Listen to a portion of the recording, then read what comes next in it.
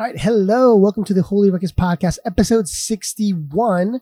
Let's talk about racism. This was a podcast that we recorded back in early July when everything was kind of blowing up on your mini feed and all this talk among ourselves, among our friends and family and even strangers about the problem of racism in this country. And I thought, and our people at the Holy Ruckus, Ogechi, Father Pat, we thought, what better way to kind of listen and hear people's takes, but also to engage in conversations, not to particularly solve anything, but to just kind of have an open form of discussion from people from different walks of life. So that's what we attempted to do with this two-part series on episode 61 and 62. So we're excited to have you listen to this first part. Episode 61, let's talk about racism and what it means to be an ally.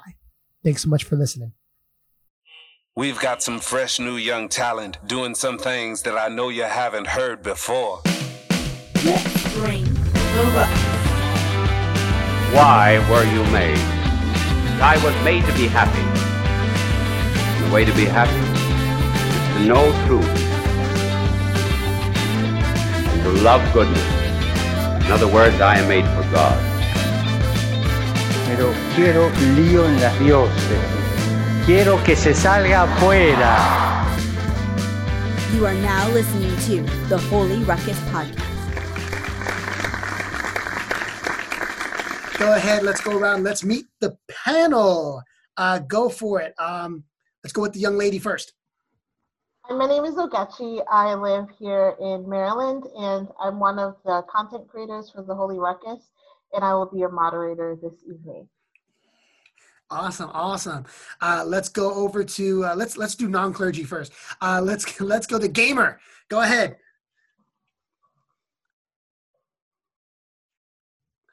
Go ahead, my man with the headphones. All right. How y'all doing? My name is Brandon. I am a first responder here. And I know there's a lot going on right now. And I'm here to at least give my point of view, give the feelings that I'm feeling right now. And hopefully it can, excuse me, I'm trying to figure out the word to say to you guys, but hopefully you can feel what I feel, basically, because there's a lot going on. There's a lot of hate going on towards first responders. And believe me, there are good first responders out there. All right. So I'm Brandon. I'm here on that behalf. Thank you. Thank you, Officer Brandon. Let's go with and then Brandon, I love your goatee. I love the whole thing, the facial hair. So do me a favor. Can you slide back a little bit so everybody can see it? Oh yeah. Look at that. And then you're married, right? You're married, you got kids. How long you been married? How many little ones? This year I've been married now 9 years. We have a total of 4 kids, 3 on earth and 1 in heaven. Beautiful, man. Thank you so much for bringing in. All right. Father Ibuka, go ahead.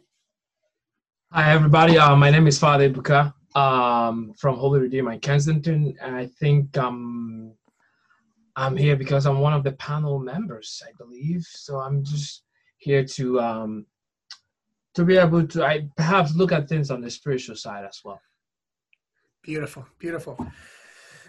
Father Pat, you don't have to get too close because we know what you look like. You got a face made for radio.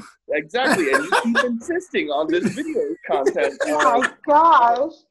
You're going to let him clown you, Father Pat? You have a sweet beard, Father Pat. I appreciate the beard. Thank you. Forget Father Patty Cake. They should call it Father Patches. Oh my God. Okay, but where's your beard, Josh? Oh, hold on, honey. I am clean shaven today. Go ahead, Father Pat. My bad. Oh, not at all. So I am so privileged to be doing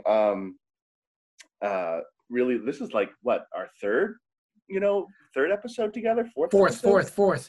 Oh gosh. I'm here to also share my spiritual perspective, as well as to challenge the notion that certain people aren't qualified to offer feedback or opinion. We're kind of workshopping together the notion that everybody's got to just dive right in, and risk a lot by making that move, by entering the conversation, we're already shedding part of, ourselves behind. So you might as well go in both feet, and everybody has something to say on the subject. So Absolutely. And not only do you offer a spiritual take, Father, but I had to find one white guy to throw in there for this multicultural panel. So thank you for being that guy. Anyway. That's right. And you can't get more, Irish white than Patrick O'Mullen than that. There you go. Potato chips. No chips today. No sweet tea, Father. No, I'm rocking the coffee because, Father Patty's starting to wane on the energy level a little bit at this hour. So I'm rocking my Catholic University mug. There you go. Yeah. All right, guys. Well, and then once again, lastly, my name is Josh, and I'm one of the founders of the Holy Ruckus and El Santo Leo. That's right, we went in Spanish too. And we do this weekly. And thanks so much for watching and listening. Let's get started. Let's start it up with a little prayer. Ogechi, why don't you take us on there? And she's going to facilitate and moderate this thing. Hi, everybody. Again, my name is Ogechi. I thought I would start it off with a scriptural context just to give a framework for today. Today, we're talking mostly about what it means to be an ally and what that looks like with inside and outside of the church.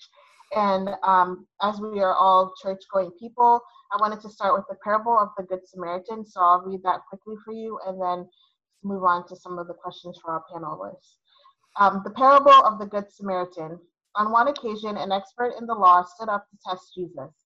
Teacher, he asked, what must I do to inherit eternal life? What is written in the law? He replied. How do you read it? He answered, love the Lord your God with all your heart and with all your soul and with all your strength and with all your mind, and love your neighbor as yourself. You have answered correctly, Jesus replied. Do this and you will live. But he wanted to justify himself. So he asked Jesus, and who is my neighbor? In reply, Jesus said, a man was going down from Jerusalem to Jericho when he was attacked by robbers. They stripped him of his clothes, beat him, and went away, leaving him half dead. A priest happened to be going down the same road, and when he saw the man, he passed by on the other side. So too a Levite, when he came to the place and saw him, passed by on the other side. But a Samaritan, as he traveled, came where the man was, and when he saw him, he took pity on him. He went to him and bandaged his wounds, pouring oil and wine. Then he put the man on his own donkey, brought him to an inn, and took care of him. The next day he took out 2 denarii and gave them to the innkeeper. Look after him, he said, and when I return, I will reimburse you for any extra expense you may have. Which of these 3 do you think was a neighbor to the man who fell in the hands of robbers? The expert in the law replied, the one who had mercy on him. Jesus told him, go and do likewise. And so if you look at the story of the Good Samaritan, we see a lot of pieces that play into this topic of allyship. We see an example of what it means to be an ally, in this case, someone that is physically impaired. And we see how that extends our call to be allies to reach out and love our neighbors today, especially in this difficult time.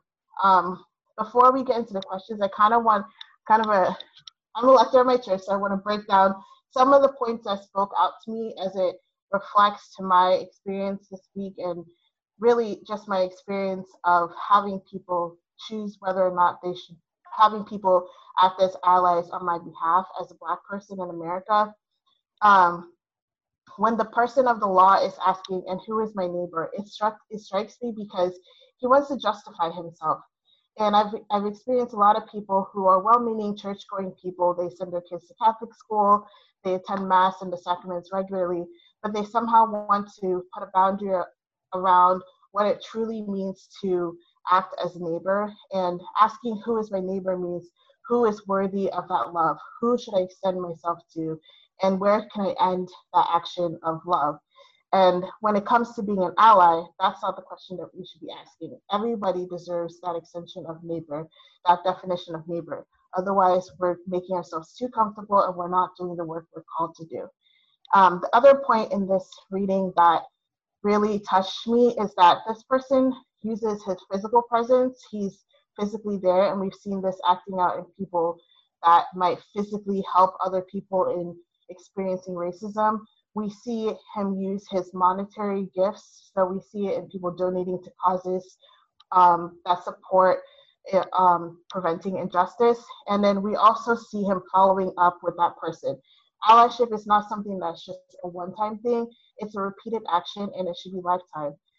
So as we keep that in mind and keep this parable in mind, my first question is, for those that are in the panel, what does it mean to be an ally for justice generally to you? You can raise your hand or clap it. Yeah. Use your emoticons or just start speaking.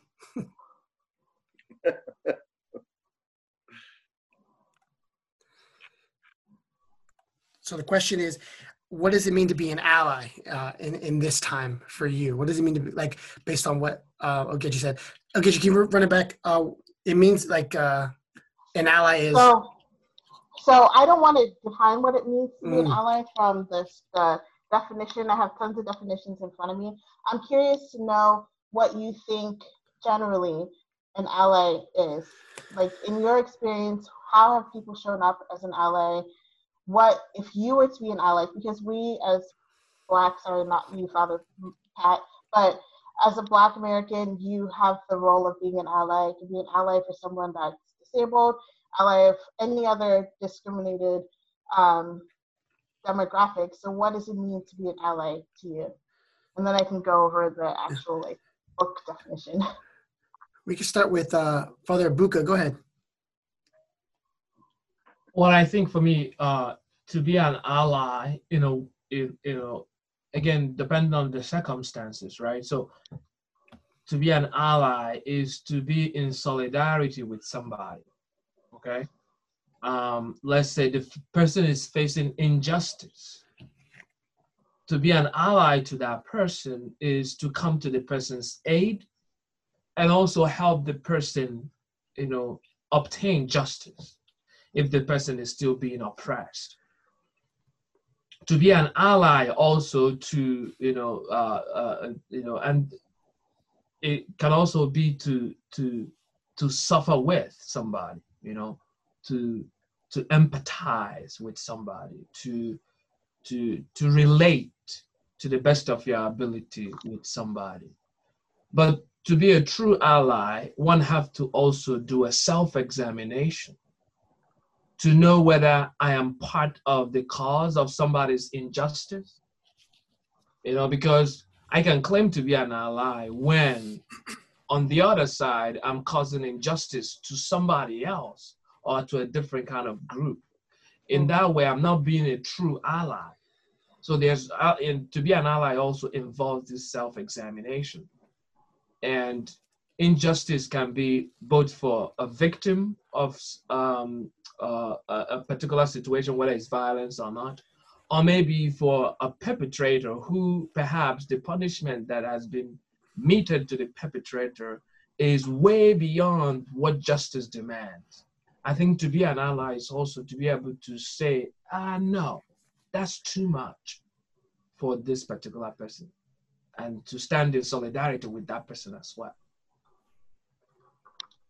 That's amazing, Father Buka. I really like that you talked about the self-examination part, because some people, that's their first step, right? They may not know the words or have the tools in how to speak or act, but we are all capable of examining ourselves and examining our role in the structure, especially as it relates to racism, but even in other discriminated groups. That self-examination also takes a lot of humility, right? And where else do we do this self-examination?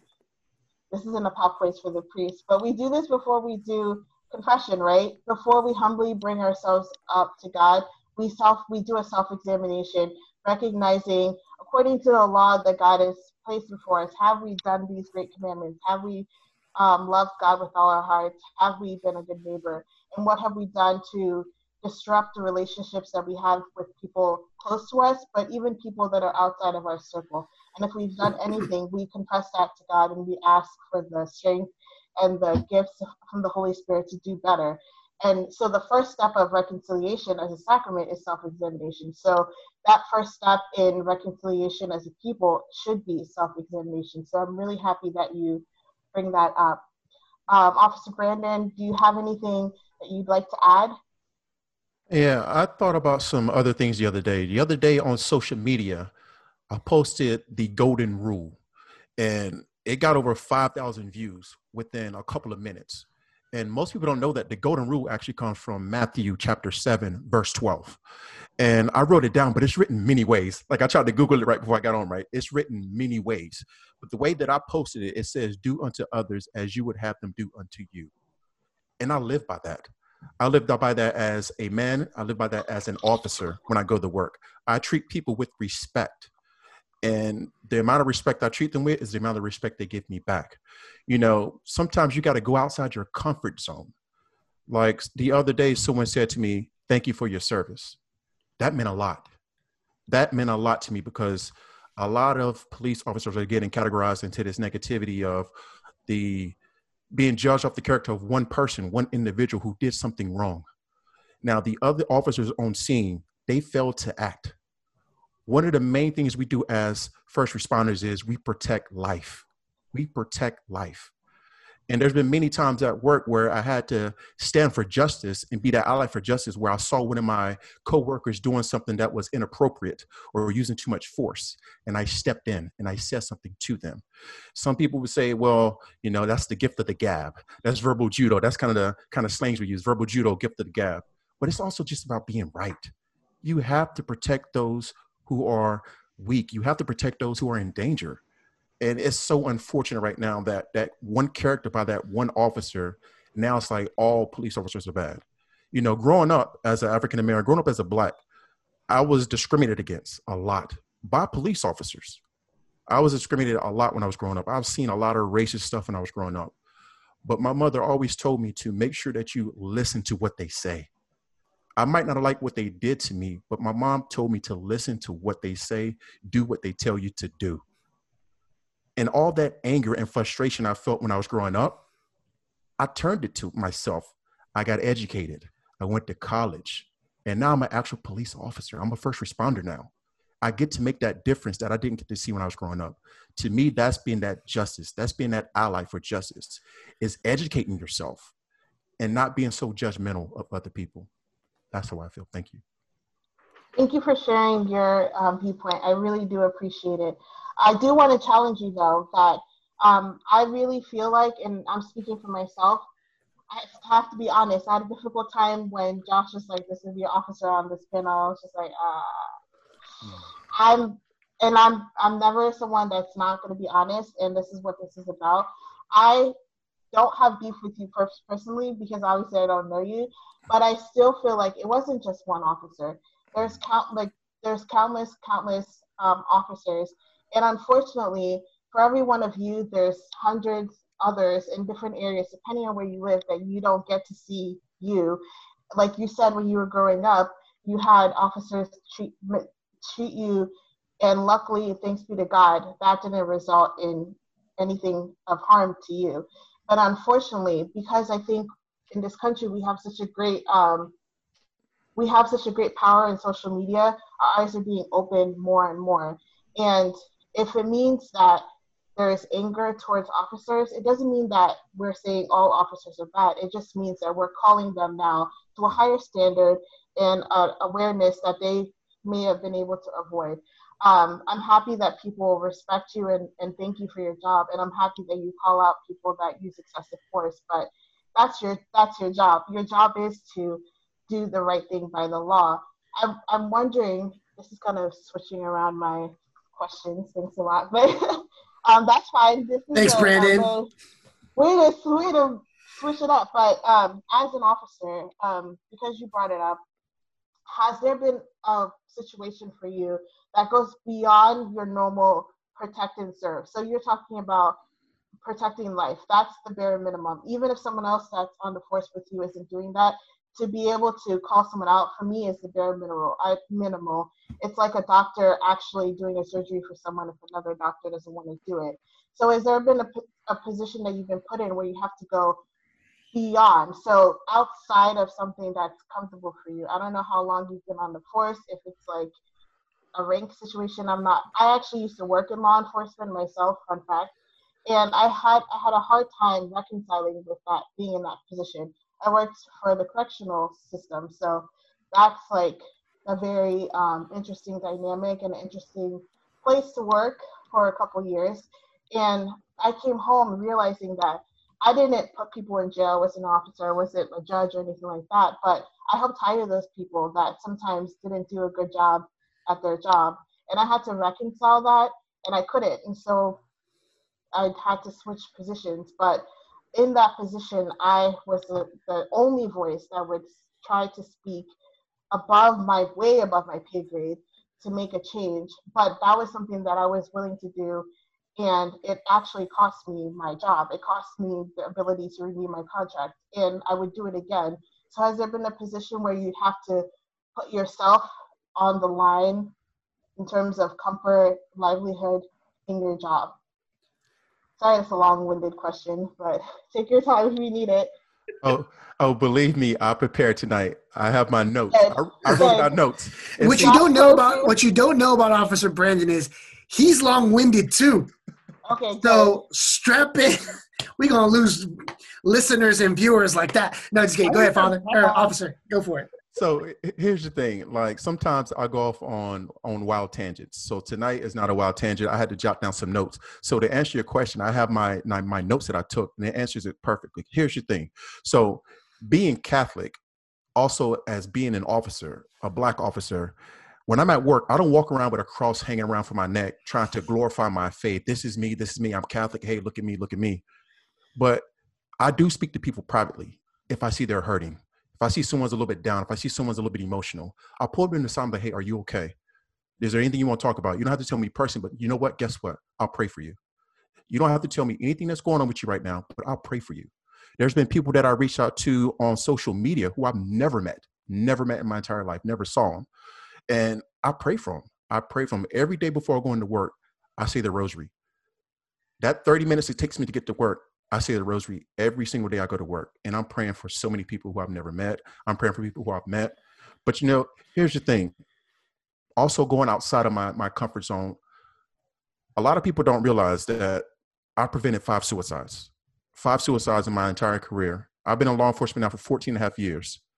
And to those who had the thought of committing suicide, and even now those who are confused, there's a lot of confusion going on right now with these riders. I feel like they don't know why they're riding. They're just riding to go with the crowd. So they're confused. They're listening to one voice, but they should be listening to their own voice. So there's a lot of confusion going on. So between the people who wanted to commit suicide, between those people who are confused, there's 3 words that I say to these people. And I said every single time, God loves you. I don't even know this person, but I say that to them. And the person who's thinking about committing suicide, they look at me. When they look at me, that means I got their attention. I can't tell you every single word that I say after that, because I believe sometimes in that presence, in that moment, the Holy Spirit comes upon me. And everything after that, it goes kind of blank, but I actually end up reaching that person. So by telling someone that God loves you, they feel like I'm not alone. Most of these people feel like they're alone right now, and they're confused. They feel like they're alone and they're hurting. I cannot help, or I cannot control someone's anger. I cannot help that hurt that they're feeling, but I can tell you what, I can tell them that God loves them. And you know what? God loves all. He loves all. Of course, God gave us that free will. We all know that. He gave us that free will. Some people are even asking me, why is God letting this happen? Why is this happening right now? We have free will. We have free will. He gave us that free will. So those are some of the times I went out of my comfort zone, and I'm telling you, it's very emotional. It's very, it's like an adrenaline rush. It really is like an adrenaline rush. Every time I thought preventing somebody from committing suicide, I called my wife and I called my priest, because I needed to calm myself back down, because it's very emotional knowing that you just saved someone's life. It doesn't make the news. I don't get an award for it, but I still pray for those people. I have no idea what they do after that. And they thank me, and I thank them, and I tell them that God loves them and someone's here for them. I tell them that God put me here for a reason. All right. Thank you, brother. Thank you so much for sharing. what do you think are some barriers to being an ally to Black Oh, Catholics? And this is actually, oh, sorry. so Father Pat, real quick, we can't forget about. Oh, so sorry, Father Pat. Uh, Would you like to share I mean, we what can it say means why. to be an ally for you, and then maybe move on to that second question? What do you Oh, think okay, yeah. some barriers might be for you as a white Catholic or a white person, a Yeah. white male in America? What might be the barrier for you to being an ally or challenges that you might face? Wow. So I can kind of walk the line between the two questions and try and blend them together in my response. I think that some of the barriers, are the fact that a lot of us really, really want to highlight and only look at the things we hold in common and the similarities. By which I mean, we share a common faith, we share belief in Jesus Christ, we share human nature, we share concupiscence. Unfortunately, we share the fallen part of us that still sees the apple as tantalizing, sin as delectable. And, we share a lot of things in common. And then I think that becomes a barrier when it erases distinction, when it erases the differences in experience, in history, in the way it hits our consciousness. So I find that innately in myself, there's this natural desire to just let's just focus on what makes us the same and celebrate our sameness, right? And then I have found that can work against me if it means just completely blowing right past also the things that are currently different and will always be different, and just the fact that that can be celebrated in its own way. So for example, it makes perfect sense, especially to a bunch of a bunch of seminarians sitting around, and cracking jokes. And, not so long ago, I was still a seminarian, and we would make tons and tons of jokes, many of them kind of dicey about Irish Catholics and Italian Catholics and Polish Catholics, but there's also differences, of the Nigerian Catholic experience and the Trinidadian, Catholic experience. And or just being of different ethnicities. And so there's definitely a fear factor that I think especially has to come out in that examination that Father Ebuka was sharing with us, and something that I want to see more from the church about that, specifically about how to examine our consciences over an idea like racial bias, for us to recognize that in a crowd full of white folk, it's a lot easier to just say we're not gonna make waves, we're just going to keep it placid, and we're going to talk about all the things that make us the same and celebrate ourselves. And it's almost the effect, I think, becomes then negating the problem. You don't look at what difficulties there still are, because you want to uphold the achievements, and I think it becomes a very common line or thread, if you will, today, to say are you kidding me? Especially in a conservative mentality, of which a lot of our Catholics hold those political views. A lot of Catholics self-identify on the conservative side of the spectrum. And so they, you'll hear the promotion of this argument that we've come so far, the Voting Rights Act, the Equality Act, all of these political achievements, we sit at the same diner chairs, we drink from the same fountains, we go to the same schools. We say all of these things, all of these accomplishments and how far we've come, and then use that as like, well, therefore, and then the conclusion that we draw from that is like, how can you possibly contend that, you know, racism still exists or still, it, you know, has force or is still powerful today? And I'm of the mindset, or like, you know, more and more convinced that it's because we just don't want to see, we just don't want to see any distinction left. We've swung so far in this direction of just try and make it all the same. And like, we, of course we experience church the same, but that's not even true, right? Like, that's not true of like white churches. It's just not true of the Catholic Church.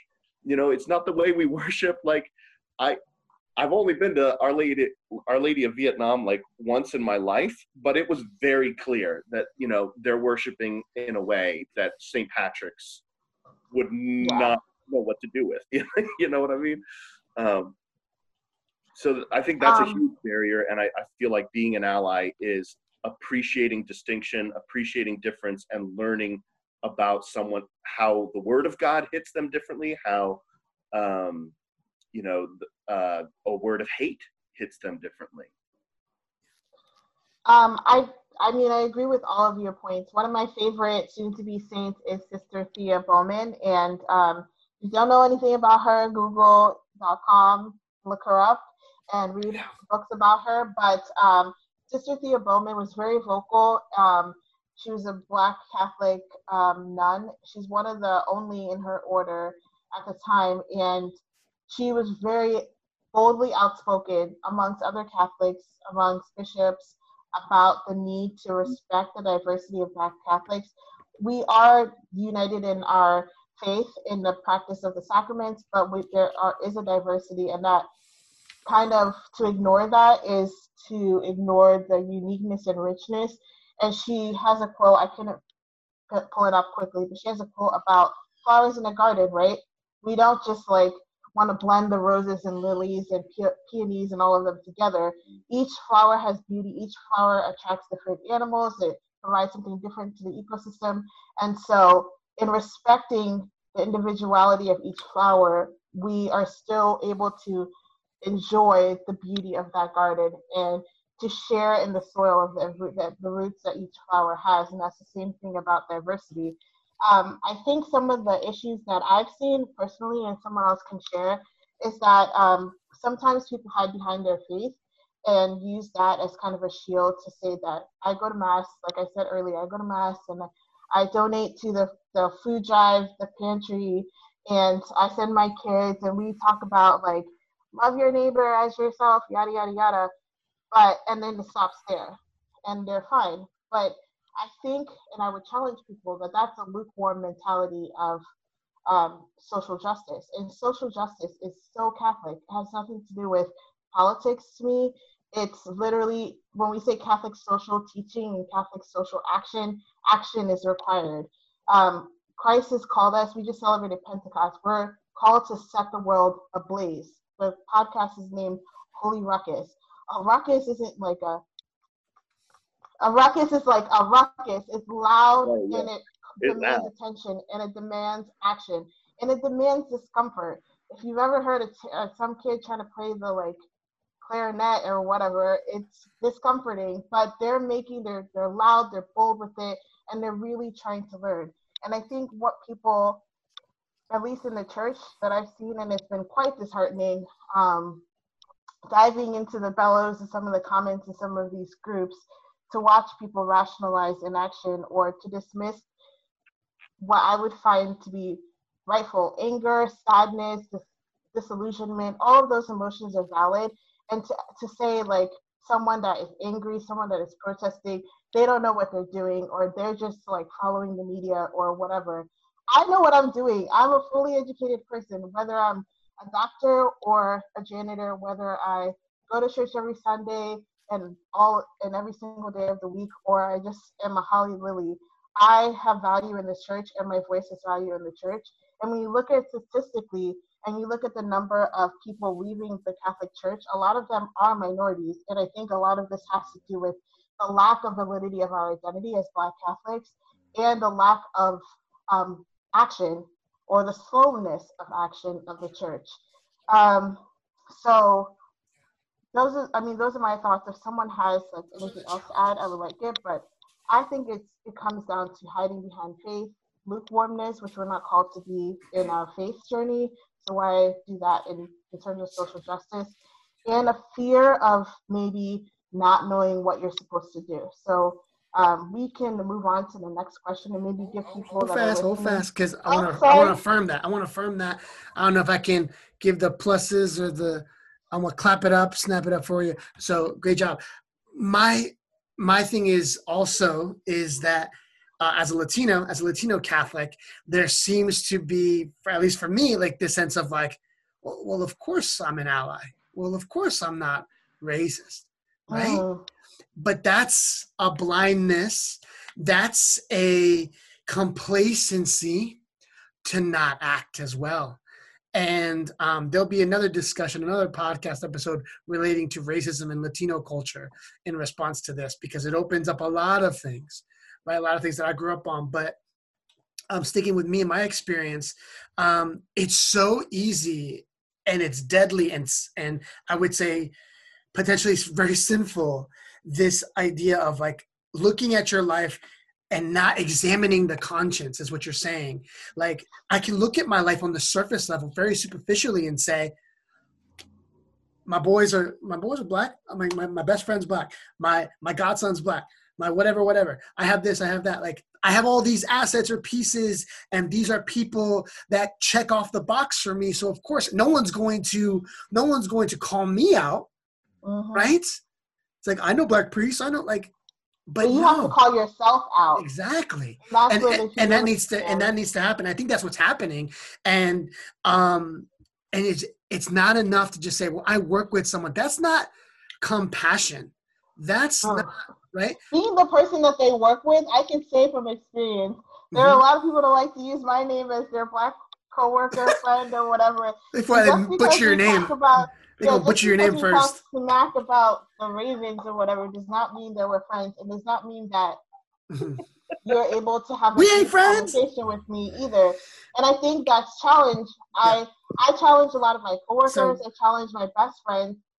And this was happening, and there were so many people that were angry, and I just found myself being triggered multiple times because I've come across so many situations where I could have been Breonna Taylor. I could have been one of the other women, and I've just, like, by the grace of God, lucked out in that situation. And so that is an emotional toll. Yeah. And I thought to myself, how many friends actually reached out to see how I was doing?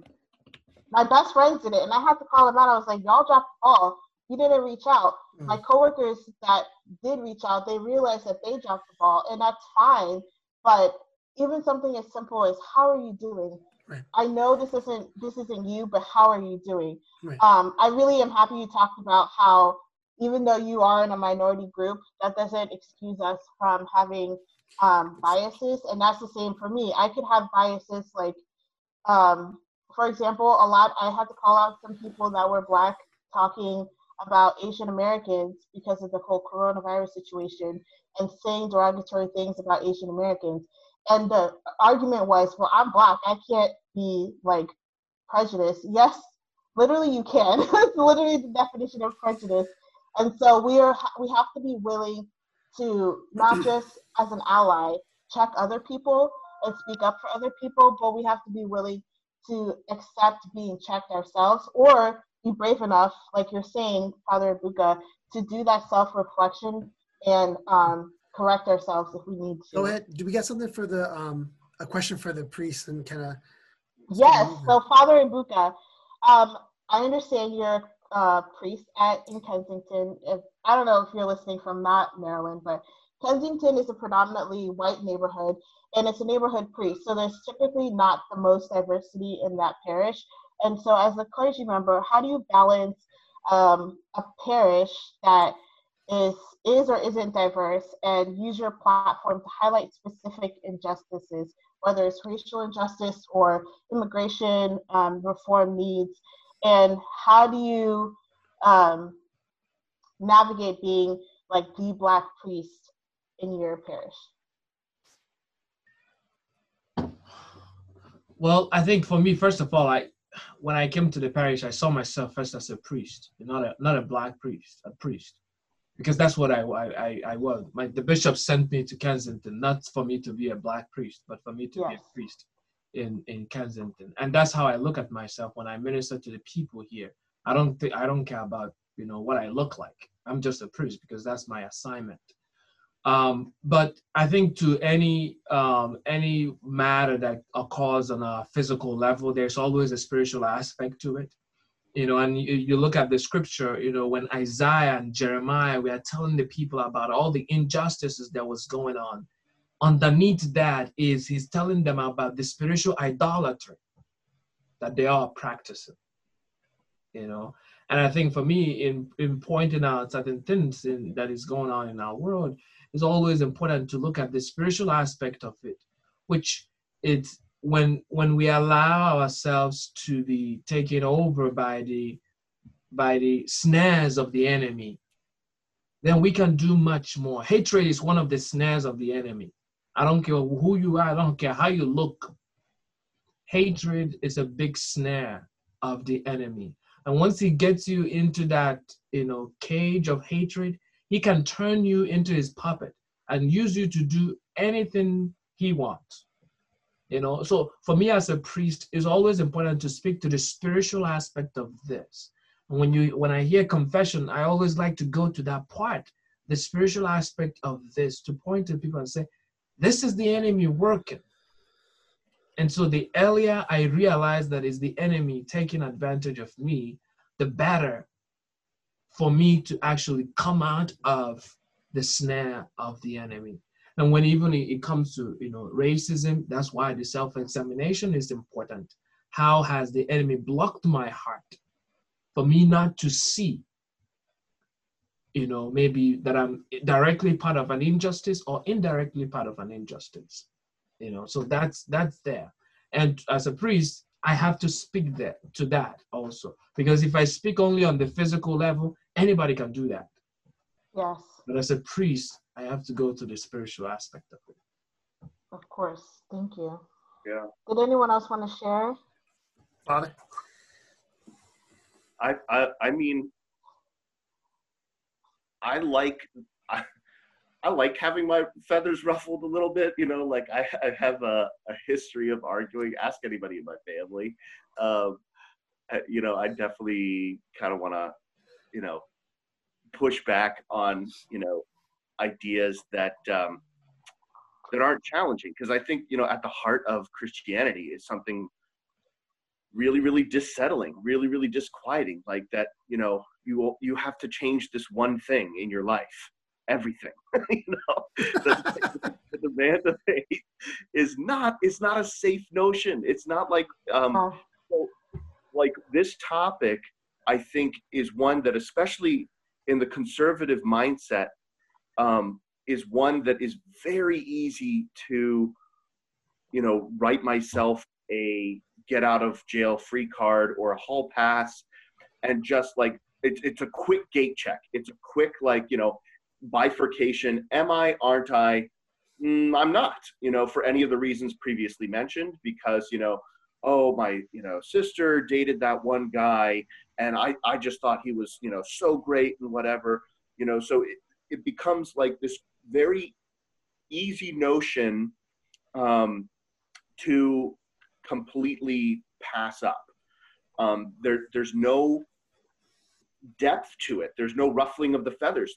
There's no challenge, because there's no nuance. I think it's become like a heavily bifurcated examination of like, am I, aren't I, instead of the possibilities of like, is there a spectrum involved? Like, are there degrees of bias?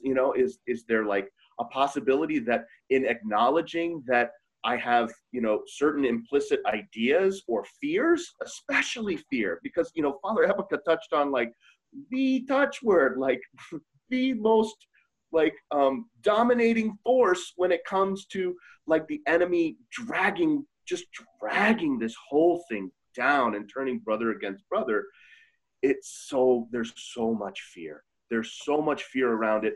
And especially in that conservative mindset, it's like, I cannot possibly risk what it takes to acknowledge any kind of bias or whatever on any kind of spectrum or otherwise, and therefore I am not. I am not. I can't possibly be what you are espousing, is possible. I think, if we approach it in more of like like with more of that nuance and a degree of like getting to the heart and the root of these things as being fear-based and tools of the enemy, turning brother against brother, or more accurately, my idea of my brother, like what I think he represents, what I think he threatens me about, what I am worried about losing in myself. And as like a totally innocuous kind of example, or I think innocuous, I don't know. When Father Ebuka and I studied Spanish together in Guatemala, there were so many times like where I was like pushed to the edge of my comfort in terms of like most of the time in most of my life, I have felt very secure in my intelligence, in to the degree that I have felt like I can express myself accurately. I can, reach for the word that I want to say, and I can make sense. And now that's taken away, that's stripped away, and I don't have the same ability to communicate eloquently or in an educated way. I'm using like the simplest phrases like yo estudié en la universidad, en Nueva York, and I'm not like coming across with that same representation of myself that I wish. So then in comes this thought of like, oh, I hate it here. I hate this language. I hate, the fact that I have to do this, right? But scratching away just a little bit at that surface reveals that like, I don't actually hate those things. I hate feeling dumb. I hate feeling less intelligent. I hate feeling, just small, and those are very universal kinds of feelings, I hate feeling like I am not good enough, and any like that's the fruit of prayer right there, right? That taking that in honest reflection to the Lord, it refutes the lie. It refutes the lie because it definitely wants to grab onto something and be like, this is dumb. I don't like being here. I don't like this. I don't like this. I'm just grumpykins or whatever. Maybe it's actually just something else, and that's why I think we need some more nuance about the examination of conscience and discernment of spirits to allow for that freedom to say, okay, maybe there's some fear here. Thank you so much, Father Pat, for sharing, especially the personal experience of being put in countless times in that uncomfortable situation, and that being like, in a sense, a minority, having just like a small taste of what it's like to not be in the majority. Does anyone have any other questions, Father Ebuka or Officer Brandon? I almost said Father Brandon. Yikes. Well, he's a father too. Oh, he is a father. I mean, technically, yes. Yeah, you are a father. I did want to say one thing about the racism in the church real quick. I've only been now Catholic since 2011, so 9 years. I've only been Catholic. So I was raised Southern Baptist, and Southern Baptist went, going down to a church in South Carolina. It was everything that you see in the movies almost. The choir would come in, all dancing, rocking back and forth. When people got the Holy Spirit, they was up running up and down the aisles and everything else. And the pastor would all of a sudden just start singing while he was preaching. It was amazing growing up. So of course, when I joined the Catholic Church, I was like, okay, where's the choir? The choir's all sitting in one spot. I'm like, okay, no one's really moving. The choir doesn't come into the church moving back and forth. The priest does his homily. He doesn't start singing, even though some priests do have some good voices. But no one was singing. I was like, okay, this is completely different. But I wanted to bring up a funny story real quick. So when you go to your home church, you feel at home. Whether you're a minority or not, when you go to your church, your own parish, you're at home. Sometimes I have the ability to go to different parishes because I'm out driving around all these other places. I went to this one parish and I sat at the back of the church. I felt definitely out of place. Like being an African-American, I was like, okay, I'm the only Black person here, but you know what? I'm going to sit here and just relax, get the homily, let everything just work its way out. And so when it came time to say peace be with you, right? So I'm sitting in the back of the church. This old lady came over to say peace be with you. And when she said peace be with you, she said lock it up to me. I was like, lock it up. And so she's sitting here doing all this stuff with her hand. I'm like, oh, she knows all the motions. And so I'm like, what is going on? And so she said to me, she said, I'm old school. And I was just started laughing to myself. And so I was like, that's the type of stuff that made me feel like I was welcome. Like I was an outsider going to that church, but to have someone just, you know, yeah, it was a little bit comical, but it made me feel like I was welcome there. And I started laughing. She started laughing. But it broke down my barrier that I had. That barrier that I had up, like, okay, I'm the only Black person here. I'm uncomfortable. It knocked down all that barrier I had. And I felt like I was at home. I'm like, man, this is a nice church. I feel great now. I've actually went back a couple more times. But like I said, when she said lock it up and she started doing the hand gestures with me, I'm like, okay, this is pretty fun. So that's all I wanted to say about that. Thank you. Thanks, B. Okay, people, and peace be with you. We're not touching hands anyway, so yeah, not during this time. Elbow to elbow, anyway. That was pre-COVID-19. Pre-COVID-19. Yes, pre-COVID, yes. So I just wanted to say a few words to summarize. And I know we're running a little bit low on time, but I did want to make sure that people walked away with tangible ways to be an ally. Hearing our personal stories and anecdotes is a great thing, but personal anecdotes isn't really a tool necessarily that you could take with you out in situations that you might need to reach into your allyship toolbox. And so I said I was going to say the official definition of what it means to be an ally. A social justice ally is defined as a person of one social identity group who stands up in support of members of another group. And so Josh and I were talking about someone that's Hispanic could be an ally to someone that's Black, someone that's Black could be an ally to someone that's Hispanic, vice versa. But what we're talking about in this particular situation is primarily of someone of a dominant group or a majority group standing beside members of a group being discriminated against or treated unjustly. And so a lot of my white friends have come to me and asked for education, and I redirect them to google.com and give them key phrases to Google, because personally I like to preserve my energy. But also, do you like send them like wait? Sorry, but like I straight up said google.com, search this, and this. Yes, I'm to Google. Because come on now. And I know it sounds shady, but it's not. It's never the responsibility of the marginalized group to have to then educate the majority group. Okay. I can lead you in the right direction, but in can't make you drink the water. Can't make you drink it. Yeah. Yeah, so as a diversity practitioner, we're always taught that should be the norm. And the reason for that is when you do the work and choose to educate yourself, you're first taking ownership of being in that process of allyship and not just receiving information or having someone talk at you into an echo chamber. So when my friends have done it and they're never offended and they're happy to be redirected. And it's just the same way as if you were teaching someone a subject, you tell them what to look up to research and write that paper. I'm not writing that paper for you. You're doing the work for yourself to be a better ally. There are 3 roles that you should recognize to be an ally. You can walk in front of someone. So, for example, if you saw someone pushing someone or yelling hateful things to someone, you can physically stand in front of them or speak out for them in front of them. That's walking in front of. And I kind of equate that to being like some of the people that we've seen in the Bible that have walked in front of. And who did that? My favorite story is of Jesus walking in front and almost providing that physical, even though he was very soft in how he spoke it. The adulterous woman, sorry, I'm rambling. But the adulterous woman, he kind of was that walk in front of ally. The second role is to walk beside.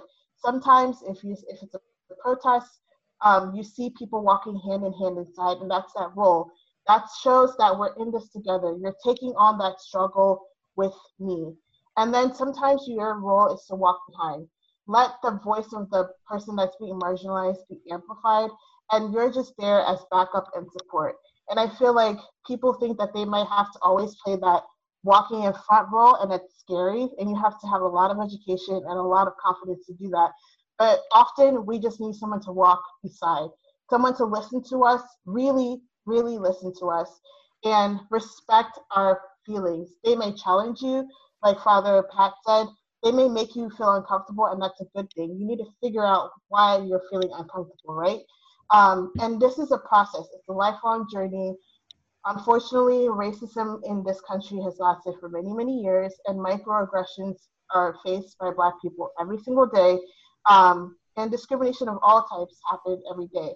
But we are the people of the church, and our individual roles as the people of the church is to bring that spiritual aspect that Father Ibuka talked about, start in prayer, and then in education, and then in action. And I think if we continue to do that, even if you make some mistakes along the way, as long as you're humble and do everything in prayer, you're going to do a good job. Amen. Amen. That's for real quick. And let's do some parting shots, like some last minute things about being an ally, like what we've heard. Like, so kind of reaction to what Ogechi said, and then I'll close this out, man. Go ahead. Brandon, like reaction to kind of like allyship and just like what that means at the end of what Ogechi's saying. I definitely agree with everything she said. I mean, it's just, to me, it's still going outside your box. Like when you have a white friend or, you know, someone of the other nationality, if they're there with you, it's like you gotta move with them. Don't just let them fall because you think they're the dominant race and they should be doing better. Sometimes my friends pick me up when I'm down, and you know I have to pick them up the same when they're down. But as far as being an ally for justice, ally for our faith, you know, when I joined the Catholic Church, my wife is Italian, and her family took me right in. They took me right in. I was a little bit nervous. I'm not gonna lie about that, but they took me right in, and I felt at home. So to have them giving me food, serving me, opening doors for me, it was a game changer. But I accepted it. And I think we have to be able to let our guards down to accept the help, the hands that are coming to us. Not all whites are racist. You know, not all Blacks are racist. There can be Blacks who are racist too. Not all Latinos are racist. People get judged by the characters of other people. So I think we just have to be an ally, and we have to be open for discussion and open to open-ended questions. We may not have all the answers, but you know, as Ogechi said, you might send somebody to google.com if I don't know. It's Ogechi. It's Ogechi. Oh no, man! I'm always gonna could have been me. People. My name means God's time. It's a good name. Oh, I want to say it right. But how do you use it in context? Like, oh man. No, I don't say God's time casually in context. You don't say like Ogechi, like in Ogechi's time. I don't know. Well, see, sorry, Brandon. Keep going. No. See, that was my southern accent that started coming out, so it was kind of. Oh. But it had a little bit of twang on it, so my fault. But either way, that's all I had to say. I mean, I really appreciate this. I really thank you guys for allowing me to be here, allowing me to come in as my role as a first responder, as an officer. And I'm telling you right now, I'm not going to change what I'm doing. I know that I'm a good person. I'm a good Catholic. I believe in Jesus Christ. I know he died for us. I know he died for our sins. If I can get my partners to understand that, then I've won. If I can get someone to believe me and follow me down the good path that I'm doing, stopping this evil stuff, stopping this degrading stuff, stopping this abuse of force, stopping this abuse of power, then I've won. I've accomplished something. I've got that message out. But if us as officers are not checking our partners, it's just going to keep going on a slippery slope. And Josh asked me a question earlier that I wanted to address. He called me earlier. He said that, you know, there used to be the whole talk of bad apples. There's one bad apple, but now there's a lot of bad apples. There's been a lot of bad apples, and they're being exposed, which is good. I'm glad they're being exposed because I don't want to work with them. I don't want to be near them. You get those bad apples in a bunch of good people, they will be exposed. They will be exposed. So thank you guys so much for letting me be here. What is done in darkness will always come to light. Yes. The Bible says. Yep. I wouldn't be me if I didn't do a quick correction. You made a statement about Blacks not being able to be racist, and I'm a diversity practitioner, so it's like ingrained in me to make sure that definitions are correct. It's very much possible for Black people to be prejudiced, and that happens all the time. But by definition of racism, Black people cannot be racist. That doesn't mean that they cannot do bad things against other races, but we are in the minority race, and so to be racist, you have to be a part of the majority race. I just wanted to clarify because that's often the argument that's given to protect people from even wanting to be part of the anti-racism movement. So Black people very much can be prejudiced, they just cannot be racist. And I just want to make sure that was clarified. Because the racism belongs to the oppressor, or like the majority. Yeah, because of the history of oppression. Yeah. But that's my note, letting it go out. Fun fact. That's a good one. Don't realize. Abuka, go ahead. Why? Because in order to be racist by definition, and I can pull it up, but you have to be part of the majority race that has been a part. And we're going to talk about this on Thursday about systematic racism, but I guess as a member of the minority race, you cannot be part of that structural racism. So people conflate prejudice and racism too often. So true. When we talk about Black people doing things negatively, I noticed when I was talking about Black people being prejudiced against Asians, I never said racist, because we're both part of the minority race and have dealt with the systemic racism that this country. Sure. And Thursday, I would say, would it be a better way of kind of saying, and then I'll pitch it to Father Abuka, would be, can those racist tactics still be employed? They can be learned and they can be shown off to someone other race. So you can call it, interchangeably though, unfortunately, people use those interchangeably and they mean different things as we're learning now. But those tactics of evil are not just for the majority race. Sin is sin, right? And this is that layer for us, right? And I think that's maybe what Father Bukas might say is like, I don't know. And we're going to find out as we talk about on Thursday. We talk about the big racism. Right. So this is a segue into next Thursday when we talk about big racism and the structures of racism, but actually the structures of sin. And because honestly, I would say that people use racist philosophies when they're combating racism. They're using racist tactics. And I might get the jargon wrong, but I'm seeing the evil. I'm seeing the fight fire with fire. And I think that's a toxic thing that we're going to talk about. Father Abuka, go ahead. I think I'm gonna talk about like a summary of what ally means, right? Is that what? Yeah, whatever you want. It's the last. We're on the last stretch. Anything. Yeah, well, I think for me, again, like I said before, in the end, being an ally has to lead to an encounter, okay? Because that's important. Just like, Officer Brandon said that, it was only when that woman encountered him that his guard would let down, So it has to lead to an encounter. And I think that's the most important part of it. And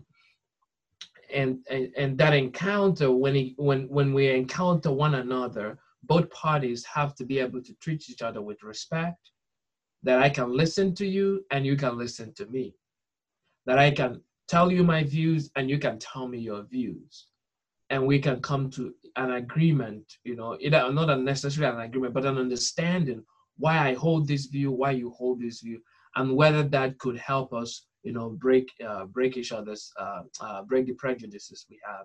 I remember listening to the radio about this Black guy who makes friends with the leaders of KKK. He will invited one guy, and he sat the guy came into his house, and both of them sat down, and they talked. This guy shared his view why he belongs to KKK, and this Black guy shared his view why being a Black is a good thing, and he should be alive, and he should not be discriminated. Eventually, he had to, with his friendship, he had to get about 3 of the leaders out of their KKK gang. Why? Because he was able to, give audience to this guy, and they were able to give audience to him. Both were able to meet each other at a point of encounter where they heard each other, and their barriers were thrown down. And that's the best part of being an ally. Father Pat. Well, I can't imagine that I'll ever forget the positioning dynamic that Ogechi outlined for us, because it speaks so warmly to my Irish heart, and the St. Patrick's breastplate prayer, Christ before me, Christ beside me, Christ above me, Christ within me. It speaks beautifully to that. I think it coincides very neatly. So I'm definitely walking away with that one. Future homily material. I think that to be a Catholic ally, in the majority towards all those in my flock, especially, that aren't coming from the same place. There are lots of mini moments of this kind of encounter that Father Ebuka talks about. This happens back to back in different ways in the confessional box. No, not breaking the seal here, not telling tales out of turn. I like my faculties. I think I'll keep them. But we experience souls coming from very different levels of catechesis, on the other side of the screen. And it would be very easy for me to just kind of assume or dismiss and say like, they don't know or whatever. Every single one has to be treated, in a unique fashion, with the same kind of striving for the kind of outpouring of love that Christ would have. This is the key, and this is the universal that does not gloss over or dismiss our differences, but that we're all trying to be more Christ-like, that we're all trying to incorporate his his response, in charity. Man, that's challenging and convicting. And I'd say rebuke the fear, to all those who are seeking to be, like myself, from the majority, and seeking to become allies, who need to go deeper in the self-educating department, to put some skin in the game, to respond with our whole selves, like you were inviting us, Ogechi, to, go Google and beyond. Yes, read Audible, hashtag. all of it. I will send you Audible promo codes if you need them, but can you make it free? Because you have to subscribe to Audible, pay that, and then pay for the book? Come on now. Audible.com. No, you get credit. Stop that. Stop that with Audible. This is not sponsored by Audible. Amazon. These, talk about oppression, these guys are racking up the money. Yes, yeah. They're taking over the world. So, folks, and just parting shots with me, I think of compassion and just what the word compassion means, right? Compassion, the Latin word, to suffer with somebody and to be empathetic. It's yes, point them in the directions of good, sound resources. Yes, absolutely. But then there needs to be accompanied with that ministry of accompaniment, ministry of encounter, because that's what does it for me with even our Lord. If we're a Christian in the Christian sense, right? It's where do you get your cues from? Yes, Christ did, verbalize the scriptures back to the people and then said, haven't you guys heard, or didn't you guys know that it was written, right? So yeah, I equate those, but then he also says, walk with me, do this with me. There is an element of that. I don't want us to excuse ourselves from the table. I don't want Latinos, never. Right? And no. Hold on. Yeah. Right, for me, I'm talking to myself a little bit here too. Thank you, Ogechi. I don't want to excuse. I know I married a beautiful Minnesotan white girl. There's an element of us. Honey, we can't excuse ourselves from the table. I'm learning things about how I dialogue with other races. I'm learning things about myself. I have a duty. I ought to do something. Right? Whether it's just calling my friend and saying yo, man, how are you? And being pissed for a second. And there is a righteous anger. Anger will cool, but the systems, unfortunately, are still in place. And we got to figure out a way to do that. And I'm not saying we have all the solutions. So for all my races out there, for us, Latinos especially, we can't excuse ourselves from the table. And we got to talk about it. So whether that's church pop, sharing one article about what's going on, about like, of saying something, speaking into the void, speaking to the mic. The mic's dropping too much and it's not saying anything. We need dioceses to speak up and bishops to stand out. And coincidentally, our bishop in ADW, Wilton Gregory, said, spoke into the void a little bit. And that was beautiful to see, bringing that presence. So Ogechi, thank you so much for facilitating. Folks, anything for Ogechi? I want to clap it up for her, because, you can't see the snaps and the claps. Ogechi, anything else? 20 seconds, it's all you. Just stay tuned. The next part of this will be on Thursday, same time. So in the same space, Facebook Live. And we actually, Josh, we may not know this, but we're going to do a summary blog post. So stay tuned for that. Just because some people are readers, they might need links to resources that we were referencing. Myself. And so stay tuned for that, because that will be something that you can take away with you as well for more information. Thank you. So thank you so much for taking the time. I hope you learned something, and meet us again on Thursday. Thank you to the panelists, especially for taking the time and being honest and raw. Thank you. Thank you all for organizing this. Father Ibuka, can you close us out with a final blessing, please? In the name of the Father, the Son, Holy Spirit, amen. Heavenly Father, we praise you. We thank you for your love for us. We ask that you continue to inspire our hearts with your love, with the spirit of love, spirit of unity, and spirit of oneness, that it may become contagious, that all your faithful people will spread this love all over this nation, all over the world. We ask this through Christ our Lord. Amen. Thanks so much. You've been listening to the Holy Ruckus Podcast, your favorite podcast.